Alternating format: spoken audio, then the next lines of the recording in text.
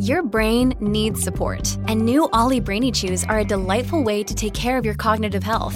Made with scientifically backed ingredients like Thai ginger, L-theanine, and caffeine, Brainy Chews support healthy brain function and help you find your focus, stay chill, or get energized. Be kind to your mind and get these nootropic chews at ollie.com. That's OLLY.com. These statements have not been evaluated by the Food and Drug Administration. This product is not intended to diagnose, treat, cure, or prevent any disease.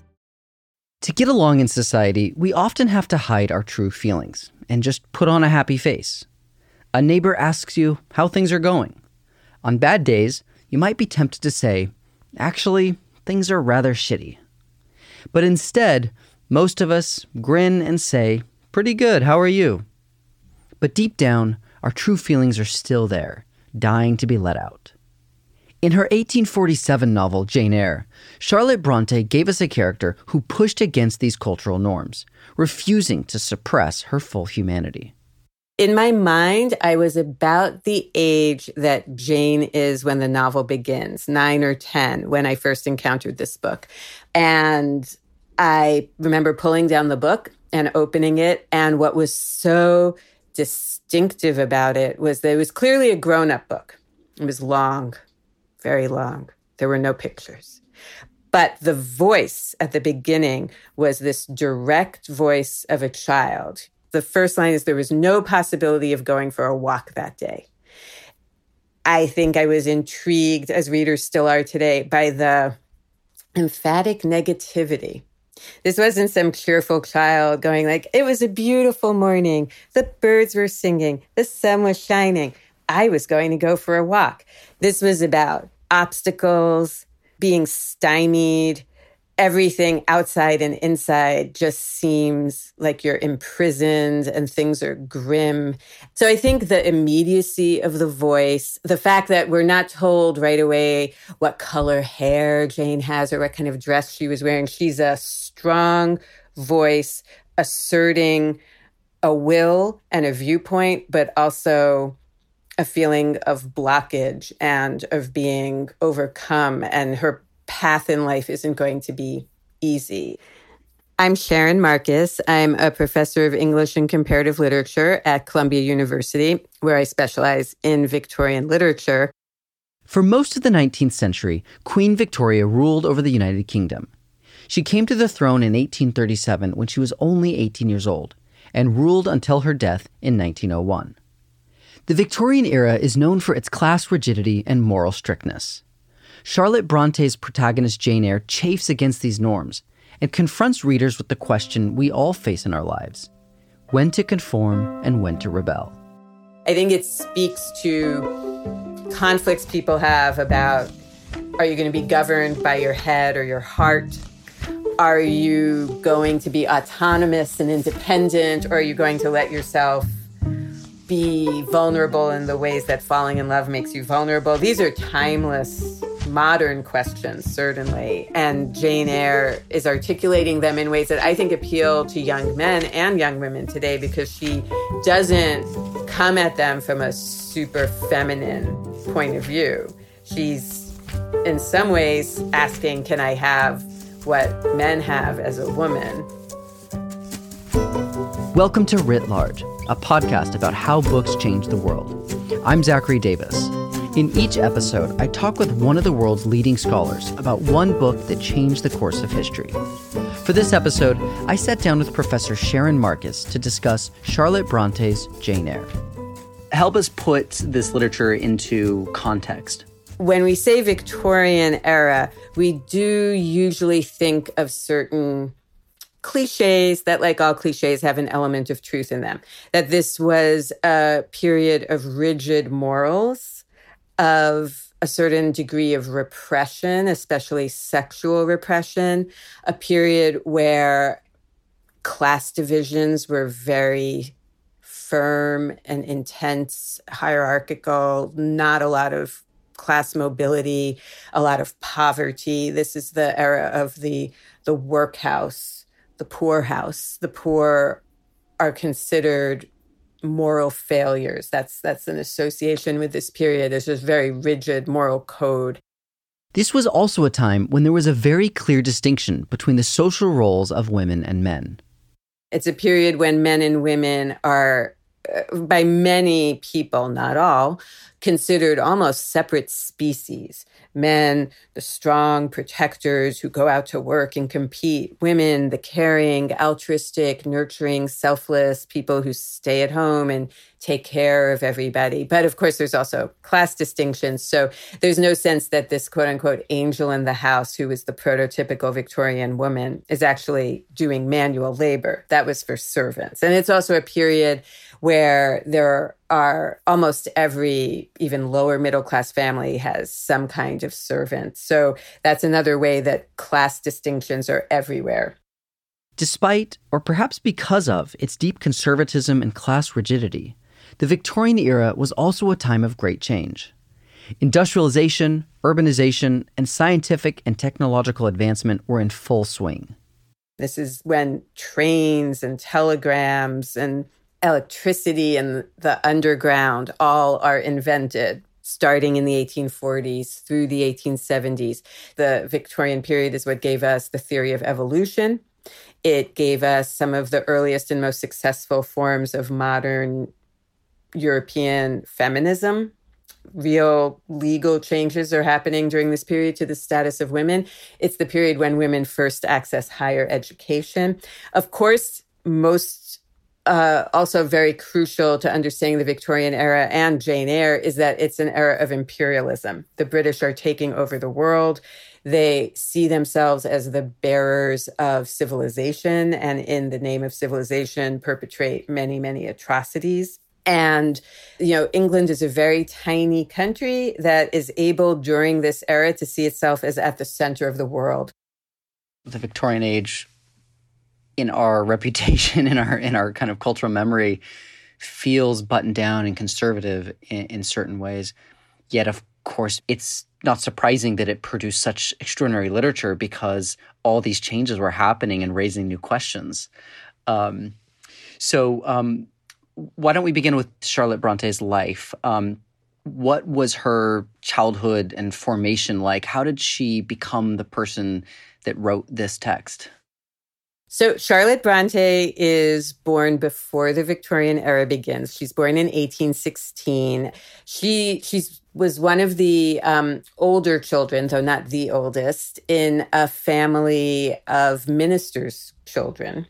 Her father was from Ireland, but was an Anglican minister in northern England, so in the Yorkshire area of England. Bronte grew up about 200 miles north of London. Her childhood home is known as Haworth Parsonage, Haworth indicating the town, and parsonage meaning the home of a minister. The Bronte family was somewhat physically isolated from the wider world, but culturally they stayed in the loop. The family subscribed to magazines and newspapers from larger nearby cities, such as Leeds and Manchester. It was a period where print culture was expanding a lot. And just as today, the internet gives people in even the most remote locations a sense of the pulse of change and what's happening right now, so too, in its own way, in the 1820s and 30s, did periodical magazines, which came out monthly and weekly, give people like the Brontes who were stuck up in Yorkshire a sense of all the latest publications, poetry, fashions, art exhibits, scientific discoveries, political developments, news of the world. Bronte grew up in a large family, but tragically, it didn't stay large for long. Her mother died when Bronte was just 5 years old. A few years later, her two older sisters died from tuberculosis. She grew up surrounded by death. Her childhood home, the parsonage, was literally right next door to the town cemetery because cemeteries are next to churches and the parsonage was next to the church. Because she was the child of a minister, she certainly grew up in a very literate and rhetorical culture. The Bible was regular readings, but so was Shakespeare. So were the great British poets. And of course, her father gave weekly sermons. One of the most notable things about Charlotte Bronte's childhood was that she and her sister Emily and her sister Anne and her brother Branwell formed this quartet that then broke up into two duos of endless childhood writing.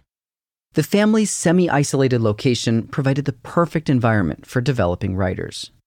The 4 younger siblings, with Charlotte as the oldest and leader in many ways of that group, were writing serial fiction. I think Game of Thrones would be a good analogy to give you a sense of what the stories were like. It was fantasy worlds with ongoing wars, political intrigue, weird sex things happening.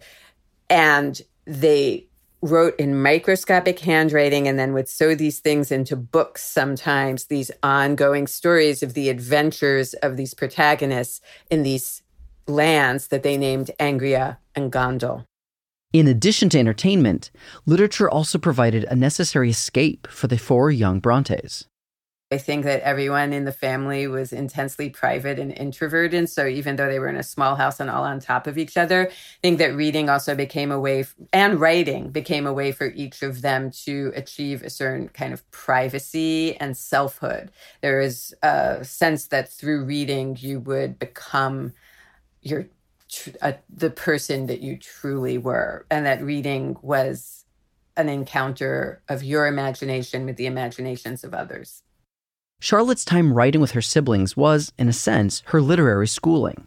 In her teens, she attended Roe Head School and continued writing novellas and poems. It was almost impossible for women to pursue higher education at the university level in England at this time. So when she was 19, she went to work as a governess for a wealthy family, teaching and tutoring their children. But she never abandoned her true passion. She was very determined to be a writer, a published writer, and a paid writer. In the 1840s, Charlotte and her sisters Emily and Anne self-published a collection of their poetry. It is kind of extraordinary that you have this family where Emily writes Wuthering Heights, another archetypal classic. Charlotte writes Jane Eyre, Shirley, and Villette. And Anne wrote 2 also very excellent novels that really today probably only specialists would read, but they hold up. So Emily and Anne decided to self-publish Wuthering Heights and a novel that Anne wrote called Agnes Grey because they couldn't get anyone to publish their books. Because they were women or because people didn't think this kind of story would work? We might be tempted today to think that gender was the reason that the Brontes had such trouble publishing their first works. That would not be accurate for a couple of reasons. First of all, novel writing was one of the few areas in Victorian England where women were just as successful as men. Novel writing was, in fact, associated with women in many ways. But the other reason we would be mistaken to think that gender was the main reason that the Bronte sisters couldn't get published is because they were worried that gender would prevent them from getting published. Not so much because women couldn't get published, but because they felt that they didn't write like other women, that they weren't as proper and restrained and polite as women were expected to be. So, each sister adopted a pseudonym. Charlotte became Currer, Emily became Ellis, and Anne became Acton.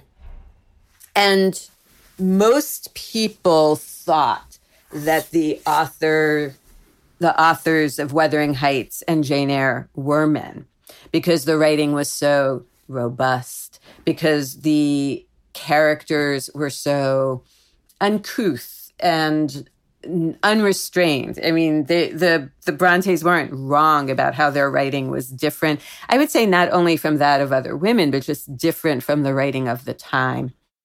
But unlike her sisters, Charlotte didn't want to self-publish her novel. She felt confident that she could get a proper publishing deal.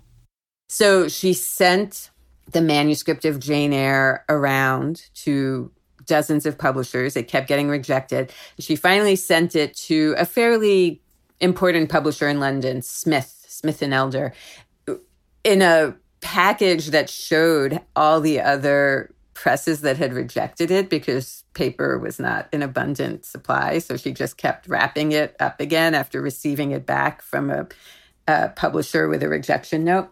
And the story goes that the in-house reader really liked it, gave it to the head editor who started it, and then canceled all his appointments and read it straight through. He just couldn't stop reading it. They felt that they had a winning book on their hands, and they did. The book was published, Jane Eyre was published in October 1847. It was in a third edition by April of 1848, which is not usual at the time. Not that many books in the entire 19th century had that kind of success. Bronte's pen name fooled most readers, and even the publishers. People debated the gender of the author. Most came down on the side of it being a man. The publishers certainly thought they were dealing with a man. But a set of misunderstandings that included attributing Wuthering Heights and Agnes Grey to the author of Jane Eyre made Charlotte reveal herself. She actually went to London and just revealed herself to the publisher. She had a bit of a flair for drama, despite being, in appearance, a little mousy and demure, a bit like her heroine, Jane Eyre, who's small and little and pale, but flares up a lot. And at that point, she tried to keep her identity secret for a while, but it didn't last. And so eventually, not long after the book was published, people knew a woman had written it, and they knew that woman was Charlotte Bronte. The success of Jane Eyre put Bronte on the map and gave her the freedom to keep writing, knowing that her novels would be published, paid for, and read. Right after Jane Eyre, she wrote a novel called Shirley that was actually about industrialization in Northern England. And her last novel, Villette, is about a young woman with no relatives who goes to Belgium and becomes a teacher. Charlotte Bronte then married relatively late in life, her father's curate, and in 1855 died, most likely because of complications due to pregnancy. So she died quite young. She died at age 39. But she certainly made her mark and achieved literary immortality with Jane Eyre. Take us through the general arc of the story, the characters, and, in your view, what was it that worked so well? The first act is Jane as a child, an orphan in a wealthy relative's household where she's unwanted, unloved, and I think by today's standards, certainly physically and emotionally abused. The beginning of the novel, we see her attacked by her horrible older cousin John and thrown into a red room where she sees a vision of her dead uncle. And a really important thing happens in the very first part of the book, which is she denounces her aunt for mistreating her. And this is one of the first, but not last times in Jane Eyre where an oppressed and somewhat timid, but also fiercely feeling protagonist rises up and speaks truth to power and says to her aunt, you don't treat me fairly. I hate you. I'll always hate you. So it's very passionate. It's not a reasoned denunciation, but it's kind of intense for a 9 or 10-year-old child to be speaking to an adult this way. And it's one of the things that makes the book compelling, I think, right from the start. The aunt sends her to a school. So now we're in the next phase of Jane's life. She's still 9 or 10. She's in a school called Lowood. There's no heat. There's no food. Everybody's starving. They can't wash because the water in their jugs has frozen overnight. There's, again, a sense of the overwhelming unfairness of adult authorities. Then we fast forward, and Jane's now 18, and she's become quite accomplished. She can draw very well. She knows some French. She has all the skills she would need to be able to teach the children of rich people who keep who keep their girls at home to be educated or who don't send their sons off to school right away. She could be a governess. And she decides she's restless and she just wants to leave the school and see a bit of the world. So she decides to advertise. She's like a lot of initiative on her part. She's like, I'm going to put in an ad and say like, yeah, I'm looking for work. And she gets a position at a place called Thornfield. So now we begin the next act of Jane's life. At Thornfield, there's a period where she meets the young French girl that she is the governess of, Adele, but she feels very isolated and alone. There aren't a lot of people at Thornfield. There isn't really anyone for her to talk to. She climbs to the top of the house and stands on the roof and thinks about how she still hasn't really found the arena for her desire for activity, to see the world, to experience things. But then one day, while Jane is out for a walk, she sees a man riding by on a horse. She sees him fall off the horse and rushes over to help. It turns out that this man is Mr. Rochester, and he runs Thornfield. The core of the book now is launched. A romance between Mr. Rochester, brooding, a bit capricious, kind of a character, not conventionally handsome, but powerfully built, and Jane, his employee. There's a undercurrent also in Thornfield Hall of mystery because there's a woman who lives on the top floor of Thornfield Hall named Grace Poole, who rarely appears, but often makes these strange noises in the night. And often when Jane is feeling restless or anxious is when we get an episode having to do with Grace Poole. And once Rochester comes back, Grace Poole becomes much more of a scary presence. She tries to burn Rochester in his bed. Someone comes to visit and then goes up to the third floor at night, and Grace Poole bites him and attacks him with a knife. So there's this violent, crazy lady on the top floor, the proverbial mad woman in the attic. And we don't know who she is or why she's there, or what she has to do with Mr. Rochester. In the meantime, Mr. Rochester falls in love with Jane. Jane falls in love with him. There's, some back and forth, but they declare their love, and he proposes marriage. They're ready to marry. Grace Poole pops into Jane's room the night before the wedding and tears her veil in half, and Jane's a little freaked out, but they just all toddle off to the church, which is not that far from Thornfield Hall. And the minister says, if anybody knows why these two should not be united in wedlock, speak now or forever hold your peace. And someone says, they can't get married. Mr. Rochester's already married.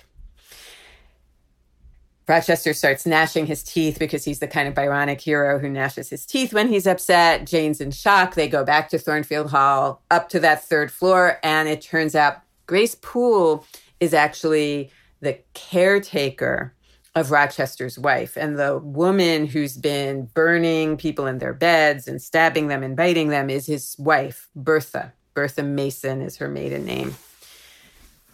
And interestingly, she tends to get referred to as Bertha Mason rather than Bertha Rochester, even though Rochester did marry her. Rochester tells the story of how he was tricked into marrying a woman who was mentally ill, but wasn't told that she was mentally ill. And then he says, but the problem wasn't that I would have taken care of her. It was that she was also sexually profligate, degenerate. So he then proposes to Jane that she become his mistress. He says, look, I'm sorry. I love you so much. I didn't think it would be such a problem. I don't consider myself married. I would follow my own law. He's a bit of a romantic hero, not wanting to be constrained by convention. And he proposes that Jane go abroad with him and they just act as though they were married. And this poses a real conflict for Jane. She has to decide whether to follow her heart or her reason, whether to go with passion or stick with judgment. Jane decides that she has to maintain her self-respect and not give in to passion. She doesn't feel confident that Rochester will continue to be with her if they're not married. So she makes the difficult decision to not be his mistress. She then sneaks off in the morning, even though it breaks her heart. She's desperately in love with him. She does not want to cause him pain. And he's made very clear that it will be very painful to him if she leaves him. She doesn't take any of the clothes that he's bought her. She just leaves with a little bit of money. And she then goes into a carriage, gets carried far away, and then for 3 days wanders around barely able to eat. And so this is a moment in the novel where she undergoes a real, almost a spiritual death and rebirth. She is freezing. She doesn't know who to turn to. She once again experiences herself as completely bereft and alone. But eventually she's taken in by two sisters and their brother who see something in her that makes them think that she's not just a crazy or criminal beggar. They find her work. And then, and this is a bit of a fairy tale twist in Jane Eyre, it turns out she's related to them. They're cousins. And not only that, but through them, she finds out that her one remaining living relative who lived in Madeira has died and made her his heir, so that she now has quite a bit of money, enough money to be independent for the rest of her life. She shares it with them. The male, and this part of the book takes up quite a lot of space and people tend to forget about it, but it's important. For the first time in her life, she has a family. And she has financial independence without having to work for others under circumstances that are somewhat humiliating. And most people agreed that being a governess was a very, very unhappy lot in life, and that working conditions tended to be terrible for governesses. Her male cousin is planning to become a missionary, a Christian missionary in India. And he starts training her to join him, and he proposes marriage, but he makes very clear he doesn't really love her. So if earlier Jane had to choose reason and self-respect and the rule of law over passion, now she has to turn down something that's all convention and all judgment with no passion. She keeps resisting marrying her cousin because she knows that she doesn't love him and he doesn't love her. And in many ways, the book is about the struggle to reconcile feeling and reason. She's being kind of hassled by her cousin to just finally agree to marry him. And she all of a sudden hears Rochester calling her name. She leaves the next day. She goes back to Thornfield. She finds that Thornfield has burnt down. She learns that during the fire, Bertha runs up to the roof of Thornfield and is running around madly. And then Rochester runs up there to try to save her. And Bertha runs away from him and leaps off the roof and falls to her death. She learns that Bertha set the entire house on fire, and that in attempting to rescue her and other people in the house, Rochester got blinded and lost the use of one of his arms. She goes to find him. He's in a much smaller house. They redeclare their love, and of course now he's free to marry because his wife has died. There is one thing that we need to understand when we read the book now is there was no legal, it was very hard to get divorced at this time, and you could not divorce your spouse for reasons of insanity. That was specifically noted in the law. But now they are free to marry, and they marry. Famously, Jane says, "Reader, I married him." And they do live happily ever after. So how was this read? How was it read at the time? And, how has it been read by literary interpreters till today? Everybody who reviewed Jane Eyre immediately recognized that they were dealing with an unusual work of enormous power.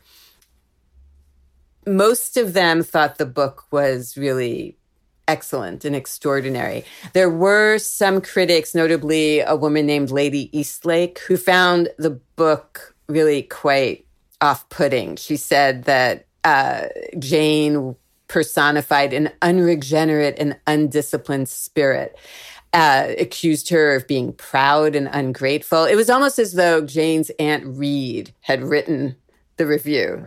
But even Lady Eastlake ended up saying it's still a remarkable book. So, right away, people recognized that they were dealing with an unusually gifted author. The novel came out around 1848, just before 1848, a year of revolutions. And I think having a female character who expressed sort of revolutionary sentiments really ended up fitting with the time. Queen Victoria called Jane Eyre that intensely interesting novel. Since its initial publication, Jane Eyre has never gone out of print. The Brontes had their Victorian fans. Virginia Woolf wrote essays about the Brontes, famously compared Jane Austen and Charlotte Bronte and said, the thing about Jane Austen is she's got a lot of control over herself, her writing, her novelistic worlds. Charlotte's too angry. Charlotte Bronte's too angry. She's, and Virginia Woolf was pretty angry about a lot of stuff. So that was kind of intense. And I think that that set a little bit of a tone for decades to come, that Charlotte Bronte was this fiery, angry writer. And so when, in general, I would say in the middle decades of the 20th century, a lot of great women writers stopped being taught in universities. Jane Austen, George Eliot, even certainly the Brontes, they started getting taught more in the 70s. The interest in the novel, I would say, falls into two related schools of thought that both have to do with the novel's relationship to feminism. So the book is seen as a feminist classic, and it's also seen as a very important site of the limits of white feminism. So what makes Jane Eyre a feminist classic, a kind of, let's call it a white feminist classic, a classic of first wave white feminism, which begins around the 1840s in England and the United States especially. It features an angry, outspoken woman, which to this day, you don't see that much of in our culture, really, if you think about it. A lot of the examples of women, certainly in the 19th century, were caretakers. If you contrast Jane Eyre to the female characters in most Dickens novels, they're either victim prostitutes like Nancy and Oliver Twist, or they're extremely idealized figures who just give and give and give and smile and don't ask for anything because it's so great to just give of themselves all the time. And here's Jane Eyre, who's pissed off, who wants more, who goes up to the top of Thornfield's roof and says, anyone who blamed me, who likes, but I wanted more than I had. And she's got a good job in a fancy house with this cute little French girl who doesn't even make too many demands on her. And she still wants more. And she goes on to outline a sort of feminist manifesto where she says, girls want the same things that their brothers do. And what she means by that is she says they want freedom, and they want an arena for action. We want to do something. Jane Eyre has been translated about 700 times into at least 59 languages. Jane Eyre has been adapted into film many, many times. It's actually hilarious because the novel emphasizes so much how plain she is, and the world of film, which has been so influential globally, just refuses to look at women unless they're beautiful. So these movies are made where plain, unattractive Jane is cast, with these actresses who I don't even know if we're supposed to believe that they're not incredibly gorgeous. And they're not wearing a lot of makeup, but Joan Fontaine, Charlotte Gainsbourg, nobody has ever dared make a film version of Jane Eyre where Jane really isn't pretty. in some way. But Jane Eyre has been adapted into a film quite regularly, so it's constantly being reimagined for a new generation. In Jane Eyre, Bronte gave us a robust, layered character who fully embraces her complexity. She's crabby, difficult, and gets depressed. But she's also smart and passionate. And she claims the right to love and be loved because she is all these things, fully human. There is a constant sense in our culture, and certainly in Victorian culture as well, that a woman's main claim to being loved was to be physically attractive.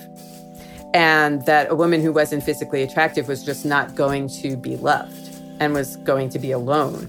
And Jane claims the right to love and be loved just by virtue of being human.